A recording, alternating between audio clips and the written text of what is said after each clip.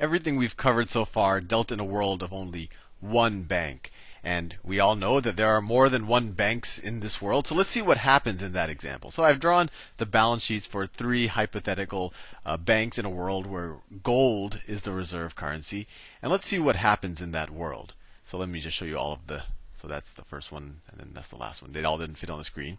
But just so you understand, and a bit of a review of what we covered in the last several videos.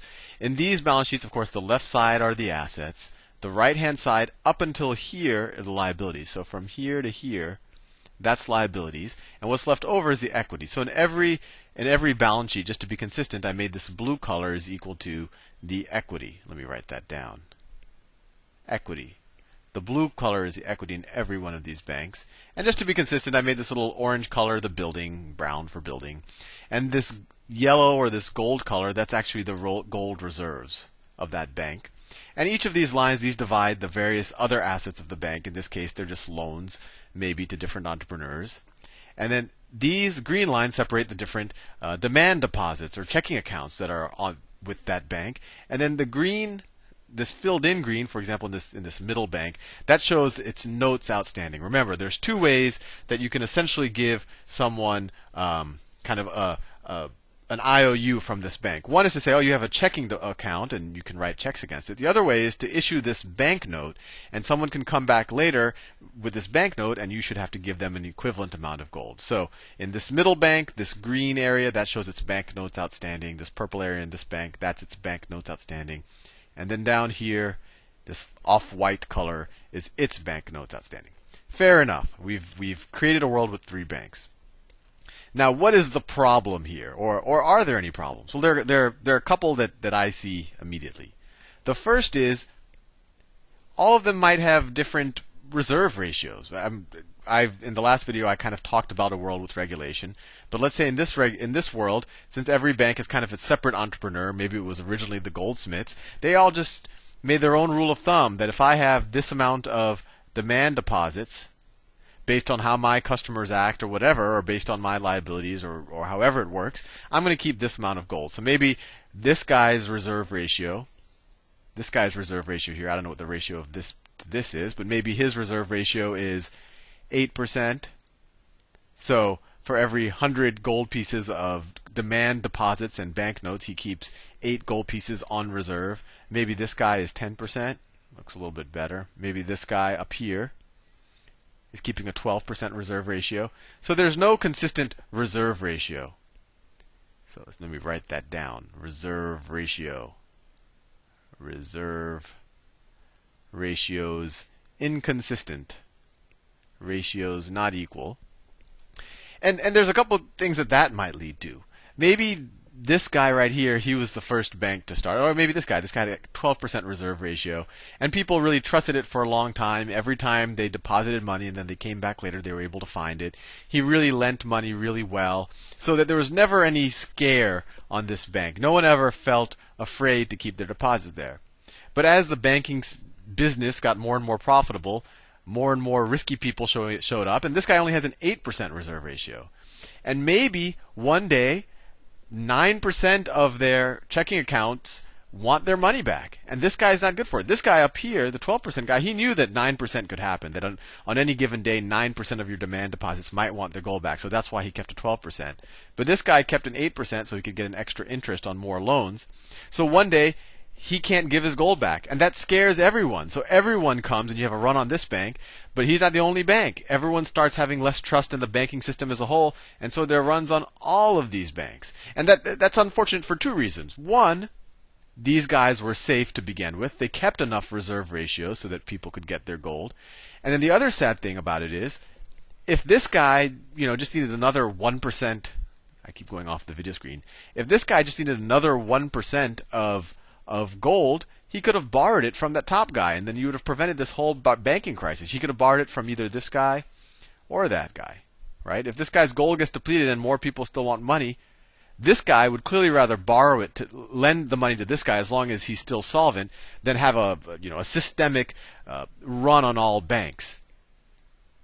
So bank. Let me write that down. So bank runs. Bank runs affect everyone. So in this world that we're dealing with right now, just one weak link in the chain can break the whole chain. If you just have one irresponsible bank, it'll create a bank run on all of them, even though some of the more capital-rich banks could have lent to the other ones.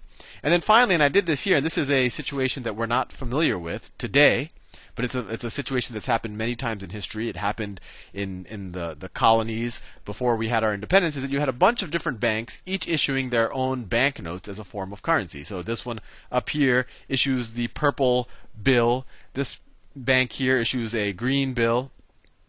And this bank here issues this off-white bill. Besides the confusion, you're always going to have all of these exchange rate differences, et cetera, et cetera. You don't know ahead of time. This guy is the riskiest bank, so maybe his bills should be worth a little bit less than this guy up here. But you don't have. It really just becomes a big mess to the economy for someone in a cash register to keep track of. In this case, I only have 3 banks, but imagine if all 13 colonies each had their own banks that were each issuing their banknotes, and you always had to translate between them. And then one bank defaults, and their banknotes are worth nothing, and you have to worry about that. So you have another problem: inconsistent currency, inconsistent paper currency,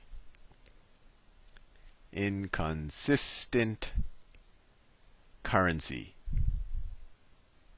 And I think you know where I'm going with this. So what's a solution to all of this?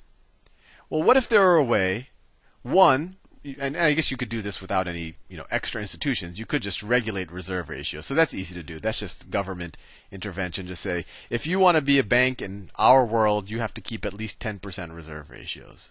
But we have to think about who regulates that and who sets that reserve ratio. But it's fair enough that we need someone to regulate it. We don't need a separate institution. But how could we do this mechanism where we can prevent bank runs, especially when there's money to lend from one bank to the other? And if we could use a mechanism that prevents this and provides a consistent currency, then we're all set.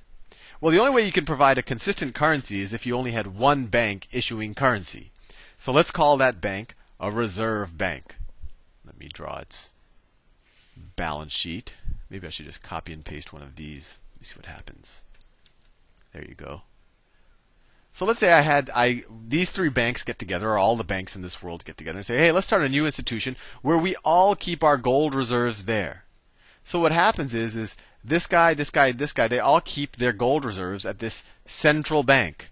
So let's see. I have to put more gold reserves in this central bank. So let me draw it out. So this guy's gold reserves.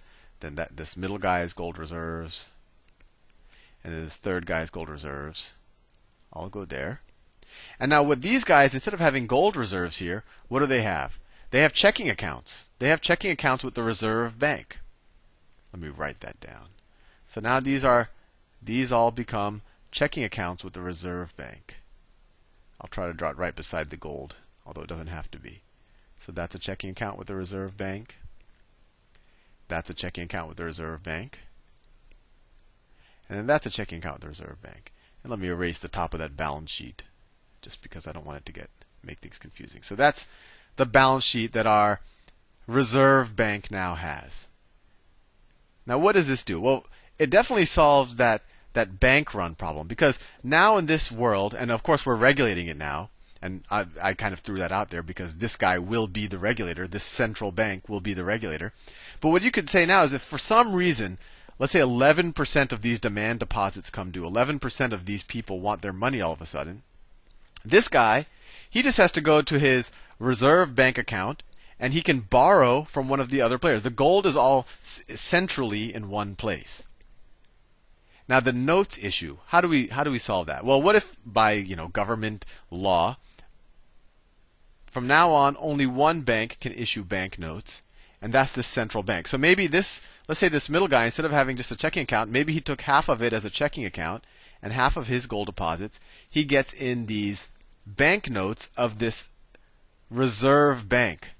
So now these turn into banknotes of the reserve bank. And these banknotes of the reserve bank are the only currency that's allowable. So we've already solved 2 problems. We've solved an inconsistent currency, and now think about what starts to happen. The reserves of these banks no longer become gold. The reserves at the banks that people actually interact with now become these banknotes. the banknotes of this central reserve bank. Right? And this gold is just sitting in some, big vault someplace in this world right now. So let's just I know it's a little bit disjointed. So, reserve ratios. Now you have a central bank, central banking authority, where they all chipped in a little bit of money, created this big vault. And this central bank dictates reserve ratios.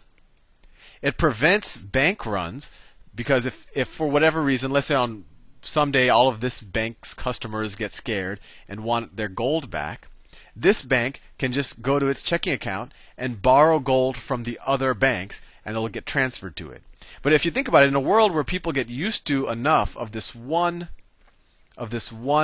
central bank note, then people probably won't even want that gold back. They'll probably start viewing this one currency as the equivalent of gold. So when people actually want their money back, they don't even have to give gold. They can just give banknotes. But there's this one consistent banknote now from this central reserve bank. Anyway, I think I said the word central and reserve too much. But I will see you in the next video. Hopefully it wasn't too complicated, and I think you see where this is going. We'll slowly extend this to getting off the gold standard and how this relates to the Federal Reserve or central banks as we know them today. See you soon.